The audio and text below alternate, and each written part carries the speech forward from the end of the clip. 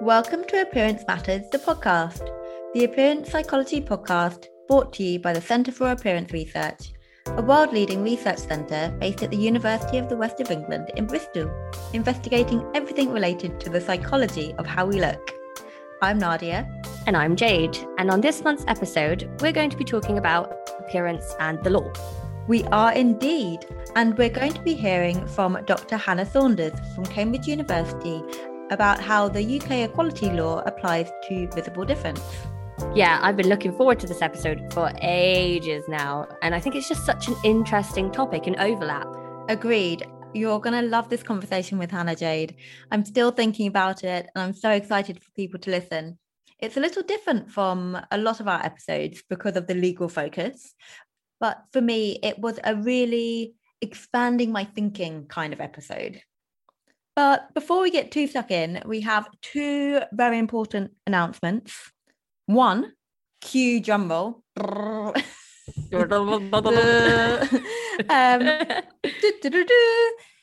Fanfare. I think we need a fanfare, actually, not a drum roll, a fanfare. Jade has submitted her PhD thesis. Whoop, whoop, whoop. Oh, thank you. Thanks for the drum roll, fanfare, everything, all of that. Well, it deserves everything and more. I'm so proud of you. It's such a big deal. And I was thinking about this the other day. Doing an 8,000 word PhD thesis when you're on a stipend rather than a salary, even if it's something that you love, is brutal. It's a brutal experience. So just trying to factor in a global pandemic into the mix.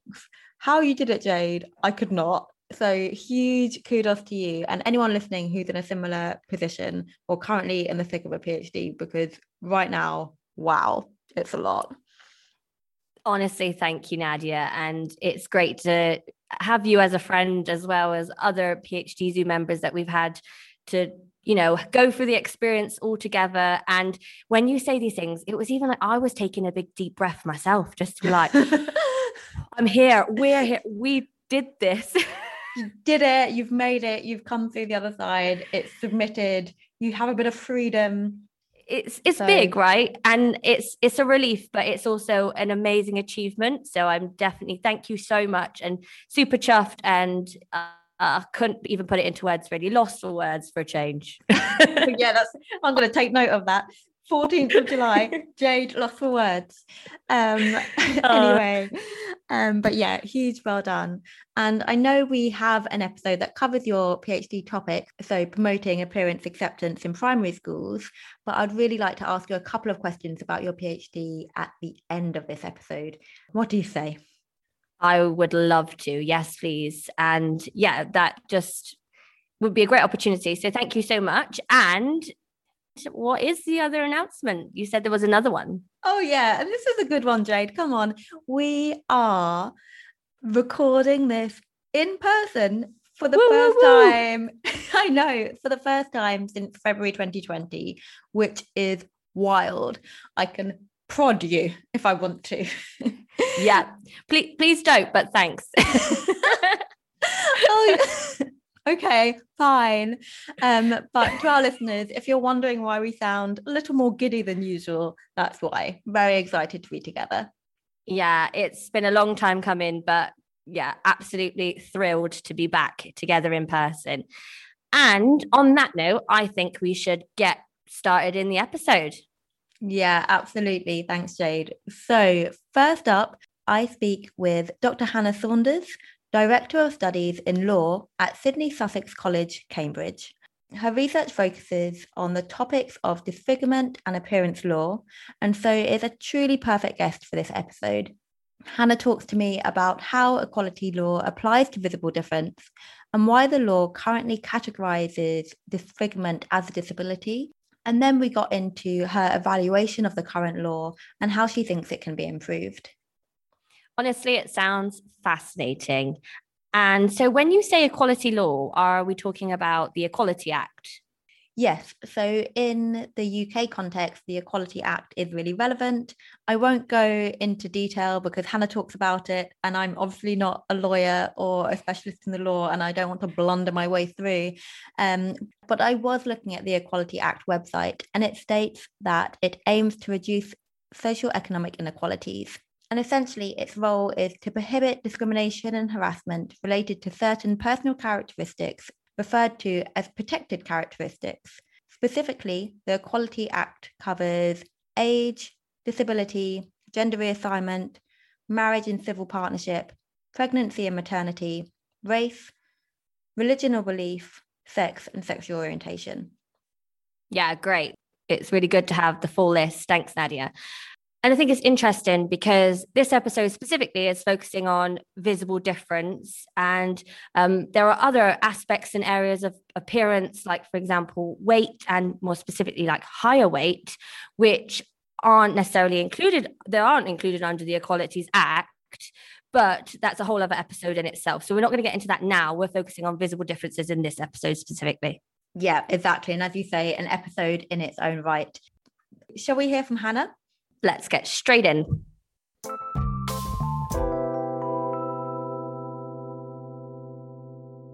Hannah, welcome to Appearance Matters, the podcast. Thank you very much. I'm so excited to speak with you. I heard you give a presentation at our research centre about 6 months ago now, I think, and have been thinking about some of the things that you have said ever since, and just really excited to be able to share some of your wisdom and insights on the podcast. So before we talk about your work, it would be great to hear a little bit more about you and your background and how you got into specialising in disability and disfigurement equality law. Thank you, Nadia. So I started life many years ago now as a practicing lawyer before deciding that actually I wanted to teach instead. And I moved into university lecturing and I still love it. But it was actually when someone that I knew was affected by a visible difference that I started to look at this particular bit of the law. And what I found was that although many people with a visible difference reported experiences of bad treatment in various walks of life, there'd actually been very few reported legal cases about it. So the scope of the problem seemed to be out of kilter with the law's response to it. And that sort of became lodged in my head, really, as something important, but that didn't quite add up. Because I'd come to university lecturing through a slightly different path, I hadn't done a PhD before. And this was what led me to that, really. So I did a PhD about whether people with a visible difference had effective workplace rights under equality law. I was lucky enough to get a scholarship, which enabled me to do it. And it all went from there, really. That's fantastic. And the scholarship is so well deserved. I think this is a really great example of that idea of luck is when preparation meets opportunity. And so I'm curious because you used the phrase visible difference, which we talk a lot about on this podcast, but I think it'll be useful if you give an explanation of what you mean by visible difference as it applies to your work. Yeah, I think this question of terminology is such an important one. The law actually doesn't use the phrase visible difference. It instead uses the phrase severe disfigurement. But I knew when I started my research that some charities and people in this community preferred instead to talk about visible difference. And that's why I used that language in my research. And I defined it as any condition or injury which alters appearance. But to be honest, the terminology of visible difference actually hasn't been straightforward, because I think not everyone interprets that phrase in the same way. While some people seem to use it as a synonym for this wording of disfigurement, other people seem to use it in a broader sense to distinguish between visible differences and invisible differences. And in that wider sense, a visible difference could mean any impairment that you can see by looking at someone. So, for example, somebody who's broken their leg and is limping could, in that sense, have a visible difference. So those nuances of meaning, I think, can be quite confusing. So I think going forward, there probably needs to be an open discussion about the language of appearance. We need to find a way forward that obviously allows every affected person to use whatever terminology they feel comfortable with personally. But at the same time, we need legal terminology, which is clear, but which is also acceptable to the people who might want to use it. Right, I completely agree. And I'm really glad that we've been able to get into that, because language is so important. And I think what you've highlighted as well is the complexities and nuances with language, and people take away different meanings from different terms. And it also evolves, right, in terms of what feels like the most appropriate term to use. But then that's the added complication I see from this is then with legal terminology, you kind of almost want it to be a little bit more fixed. So yeah, something really interesting to think about. So I wonder now if you could give us an overview of how equality law applies to visible difference. Yeah, absolutely. Just before I do, I should mention that although we can discuss general principles here, we obviously can't cover every nuance or specific in the law. So if there's anybody listening to this that thinks that rights under equality law might potentially be relevant for them personally, they should absolutely seek independent legal advice before taking any steps. So the starting point really in terms of understanding equality law is something called the Equality Act of 2010, which you may well have heard of. This is the act of Parliament that makes discrimination at work unlawful. But it's probably worth also clarifying what we mean by this word discrimination. So we make judgments and choices between people on a regular basis. And it only becomes unlawful when those choices or behaviours are influenced by particular factors such as sex, race, age, disability, religion, etc. The factors on that list are called protected characteristics, and they set the dividing line between lawful choices and behaviours and unlawful discrimination. So let me give you a very basic example of a recruitment context. Let's say you interviewed 2 applicants and you choose person A instead of person B. That's probably okay if your decision is based on something neutral like their skills, but it would usually be unlawful discrimination to choose person A because person B happened to be older, say, or happened to be disabled or had another protected characteristic. So it's that dividing line. Now, we're not alone in the UK in having a list of protected characteristics. There's a lot of countries around the world that will have similar lists, but what's on those lists can vary from place to place. So, for example, in France and in some states in America, it's unlawful to discriminate on the basis of someone's appearance. And that can include things like their height, their hair colour, their clothing choices, as well as whether or not they have a visible difference. In the UK, unfortunately, appearance is not on our list of protected characteristics. Our list has grown up over the years, often as a result of changes that came out of the EU, but it's never embraced appearance. However, what we do have in the UK is a law that says that severe disfigurement is a type of disability, and disability is a protected characteristic. So provided that the condition lasts long enough and fits some other criteria, the Act prohibits discrimination against someone with a severe disfigurement as a disabled person. And once that threshold for qualification has been met, that person would then have rights under equality law. That includes the right not to be treated less favourably by the employer because of disability, the right to have reasonable adjustments made to avoid certain disadvantages in the workplace, and so on. Right, that's so helpful, and thank you for making that so accessible and easy to follow. But I guess I'm curious in terms of why the law categorises disfigurement as a disability.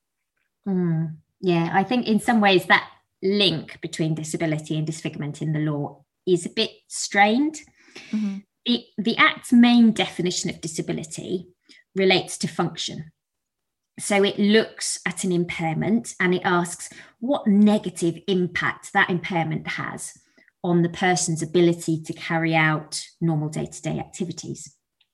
Now, a disfigurement, on the other hand, may not have any negative impact on someone's ability to carry out particular activities. But I think that link between disability and disfigurement is probably best explained using models of disability, which I'm going to borrow for a moment from disability rights activism. So a number of years ago, the disability rights movement distinguished between two models or concepts of disability, known as the medical model or the social model. The medical model is the concept adopted largely by the Equality Act.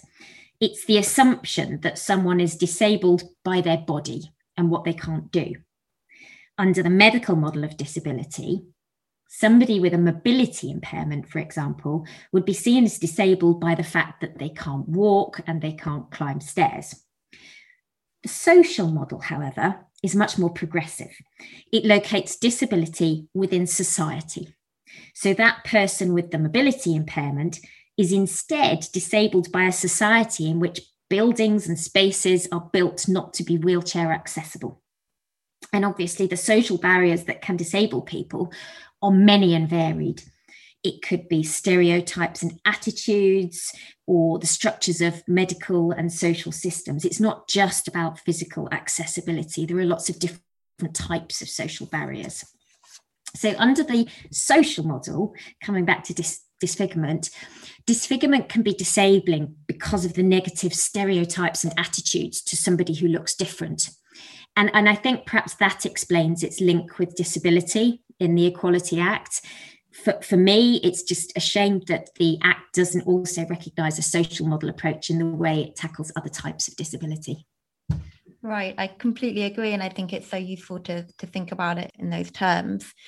So I think this is a really good segue to talk more about your work and what you've been doing. And so you spoke earlier about wanting to find out whether the law in this area is working effectively, so doing a good job, which seems like a huge undertaking. So I wonder if you could tell me how you went about assessing that. Thank you. Yeah. So I was interested in looking beyond what the law says on the page and thinking really about its effects. And for me, that stemmed from that mismatch that I mentioned earlier. The fact that although lots of surveys reported negative behaviours towards someone with a visible difference, the number of reported claims under the severe disfigurement provision in the Act was actually very low. So effectiveness was really about looking at whether the law was providing an adequate route to combat this type of discrimination. And obviously, if not, then the obvious question is, well, how can we do that better? So I started looking at the law itself and asking myself questions like, is the law clear? When I read that on a page, can I tell you who would be covered and who wouldn't be covered? And is it broad enough to give rights to everybody who needs them? And this initial work, it did flag up some areas of concern for me.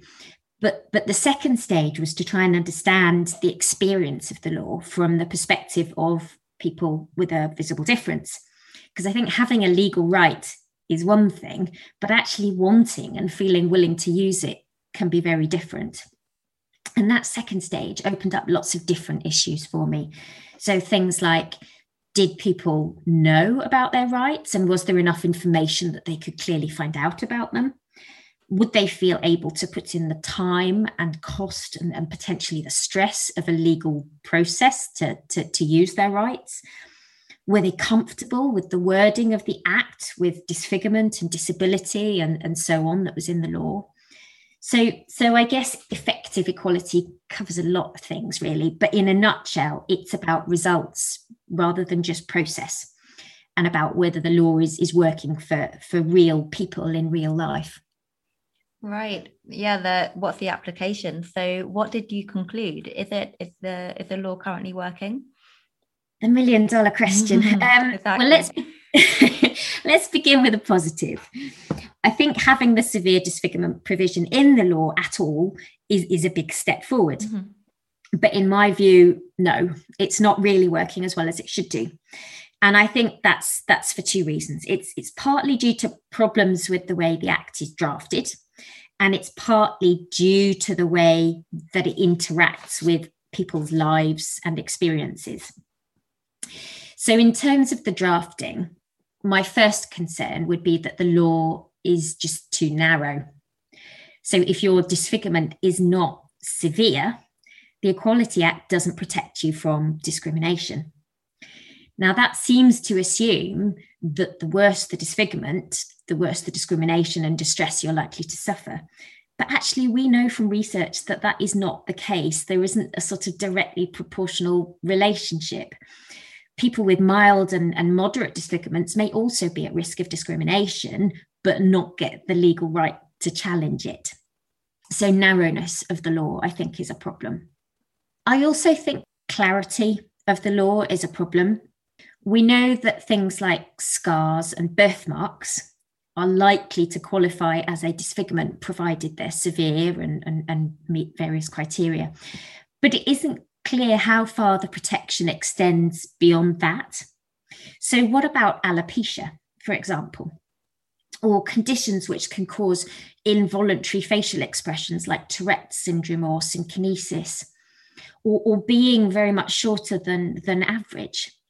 So I think there's a challenge in understanding which conditions are likely to be covered. And of course, if some are often covered and others not, then we have to ask ourselves why. I also think that the law's drafting is too inflexible. The law has sort of created a distinction between disfigurement on the one hand and functional impairment on the other. But that doesn't reflect the lived experience of people with complex conditions, by which I mean conditions which might include a degree of both functional and aesthetic impairment, perhaps such as cleft lip, for example. So by treating those two types of conditions differently, the law maybe makes it harder for combinations of impairments to be properly recognised and protected in that way.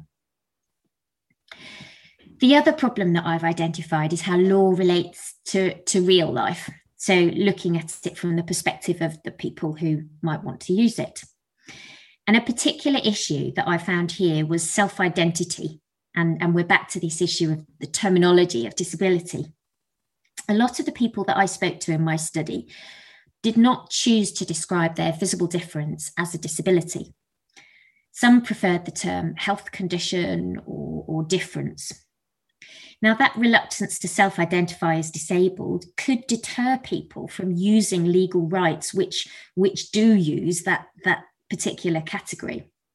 I think for many of us, real lives aren't always as easily categorised as the law might wish.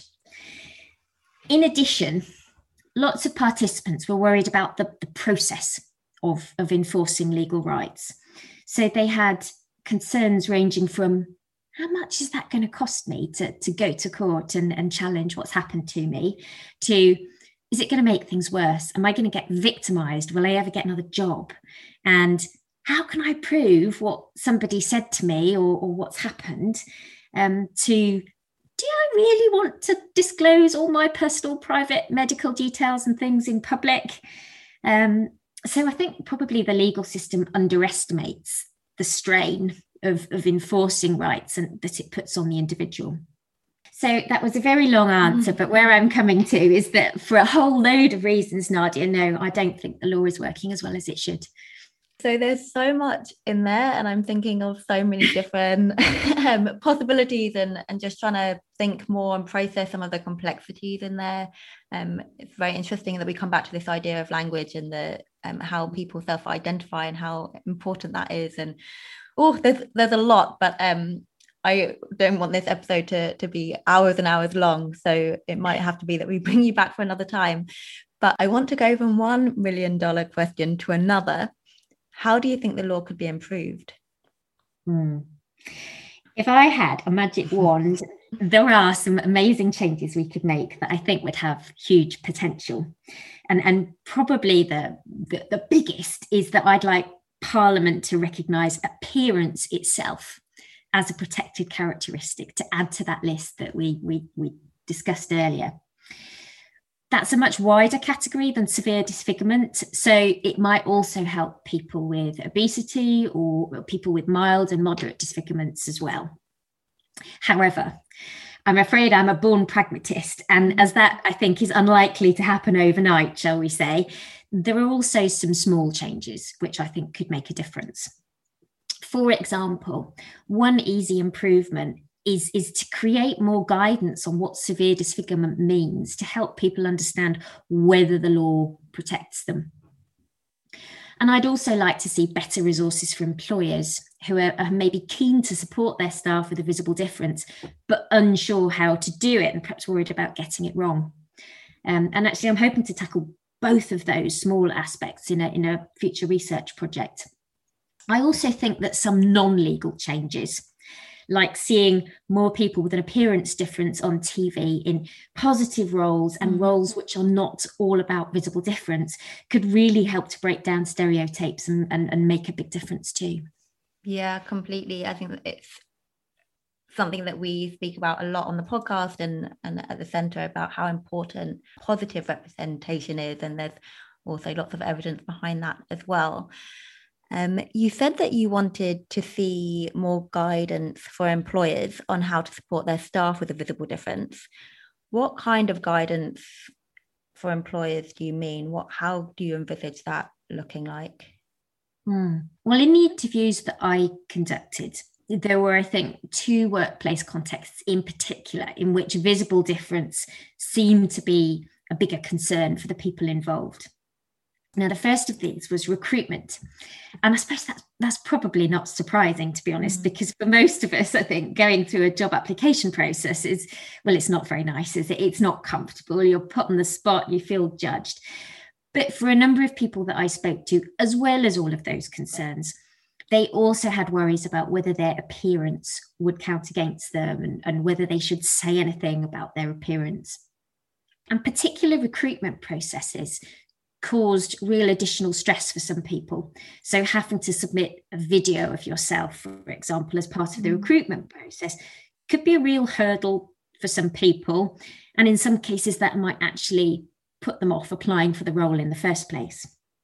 Now, I'm no expert on recruitment techniques, but anecdotally, a number of my students have told me that when they've applied to a particular company for a job, the first stage of that process has been to complete a video interview, which is where they are asked computer-generated questions with their answers being videoed at the same time on this kind of software package. So I think just getting employers to think about the impact of these kind of recruitment processes on real people could help produce a much more level playing field. And I suppose the second area where I think I'd like to see more guidance is to do with adjusting job duties and requirements. So a lot of participants in my study felt that adjustments at work couldn't be made for looking different. But then when we talked about it, actually many of them were able to identify small aspects of their roles which they found harder due to having a visible difference, and small adjustments which would have helped them to deal with that. So by way of example, some participants would have appreciated perhaps a minor dress code modification to make them more comfortable about a particular aspect of their condition. Others would have appreciated support with maybe public speaking or networking if that was something that they felt less confident with. And some would have maybe wanted to avoid having to have a photo on a web profile or on an email header, or maybe even to bring one from home rather than that awful taking a photo and reception experience that we often have, don't we? Now, obviously, every person and every job is different, and not everyone will be entitled to or would even want reasonable adjustments. But I do think it's important to get some guidance out there so that employers and employees can have informed discussions about what's right for a particular person. Yeah, I think that would be so helpful. And I think just overall, Hannah, you've given us so much to think about. And I want to thank you again for explaining everything in such an accessible way. As I was saying before, sometimes when it's law and there's it kind of feels overwhelming and overly complicated, but you've made it really easy to follow. And as I say, have just given me, for myself personally, so much to think about on these topics. So thank you so much. But before I can let you go, we have a very important final question. You may have heard it before if you've listened to previous episodes. So we have a cake and coffee morning, and the big question is, what cake would you bring? And so what's your favorite cake? Oh, what a great question. Not an easy question, because I love putting every type of available cake. But yeah, you probably can't beat a good coffee and walnut for me. Oh, sounds good. And I don't think we've had an offering of one of those for a while. So I think it'll be well received. So Hannah, thank you so much again for joining us on Appearance Matters, the podcast. It's been an absolute delight speaking with you. Thank you, Nadia, and thanks for inviting me.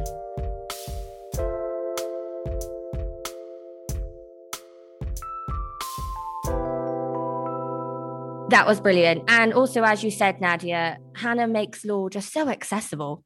I know. I felt like I kept saying it during the interview, but it's so true. And I just felt like I learned so much and have so much to go on to think about. Same. And I thought the last section on guidance for employers was also really interesting.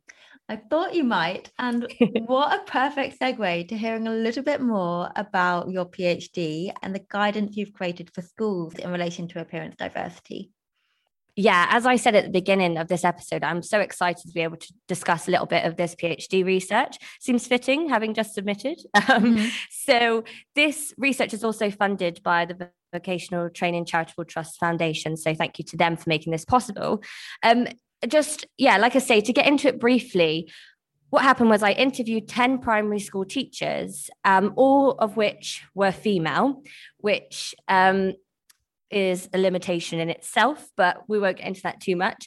And I wanted to know what their experiences and perceptions about promoting acceptance of diverse appearances in primary school children. So in the UK, that's children aged 4 to 11 years old. I wanted to kind of get an idea from them. So like you're talking about in terms of what can educators do in this context to be able to promote acceptance. And I think when we talk about appearance diversity in this context, and just to describe a little bit, when we say appearance diversity, what we're talking about is not conforming to appearance ideals in society, things like being white, thin, able-bodied, having no visible difference, things like Hannah discussed there, those which are protected characteristics, and also non-protected characteristics such as weight and some visible differences which might fluctuate and not necessarily come under disability.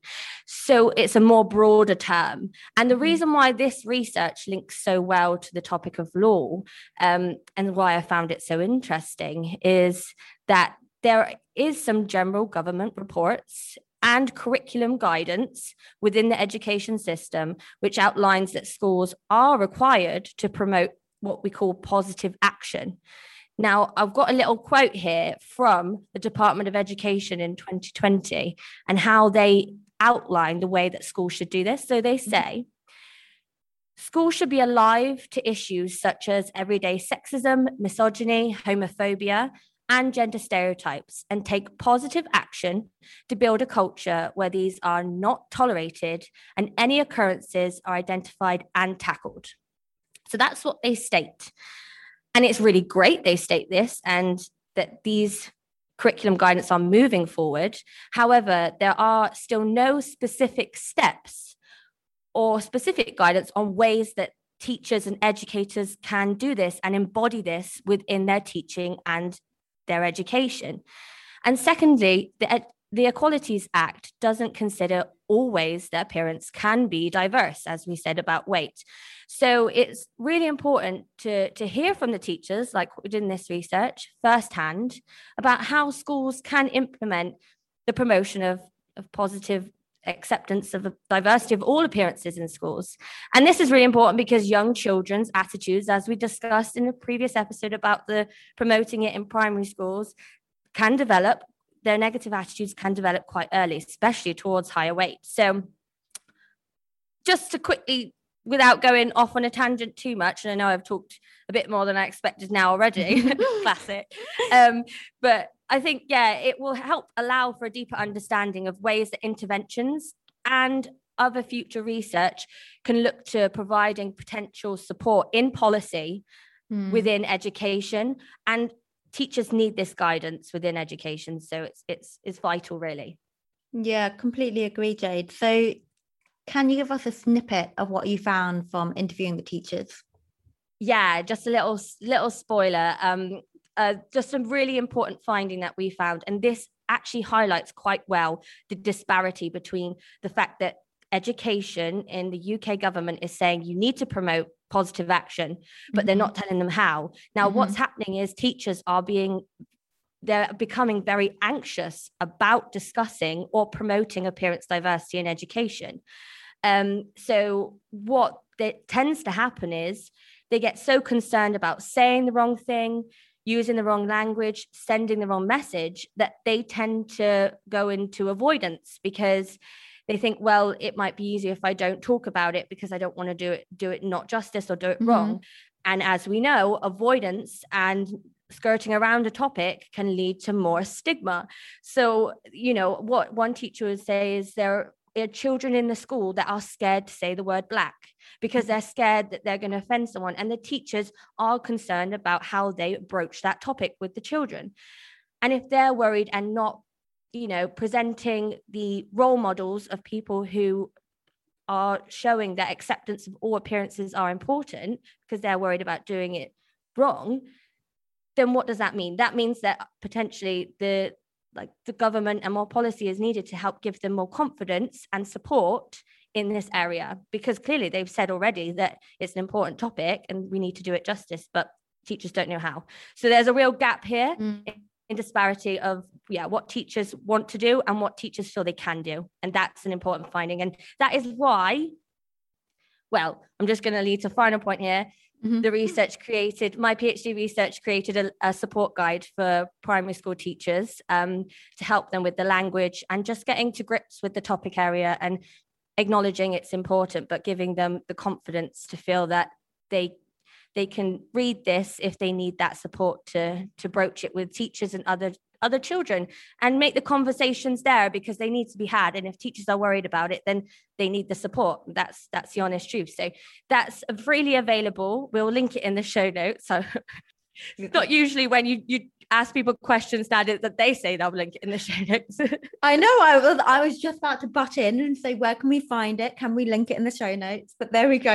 You've done it. Yeah, no. So it's freely accessible. It's 7 pages long. It links to some references and other resources and put it in. And it's, teachers say things need to be brief and free. So we made it brief and free, hopefully. So please do access that if you are interested. And if you know someone who's an educator and would like that support, it's there for you to take it as you will. Thank you so much, Jade, for sharing that. It was so good. I'm so glad we were able to discuss that at the end of this episode. It's been really, really interesting to hear what you found.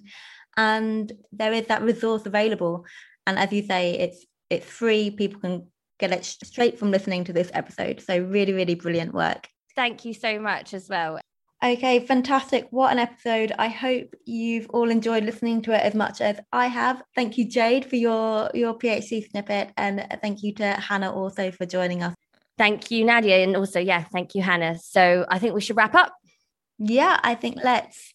Thank you so much for listening to Appearance Matters, the podcast. If you've enjoyed this episode, please do remember to share, subscribe, rate and review. It helps other people find the podcast and it gives us a little boost.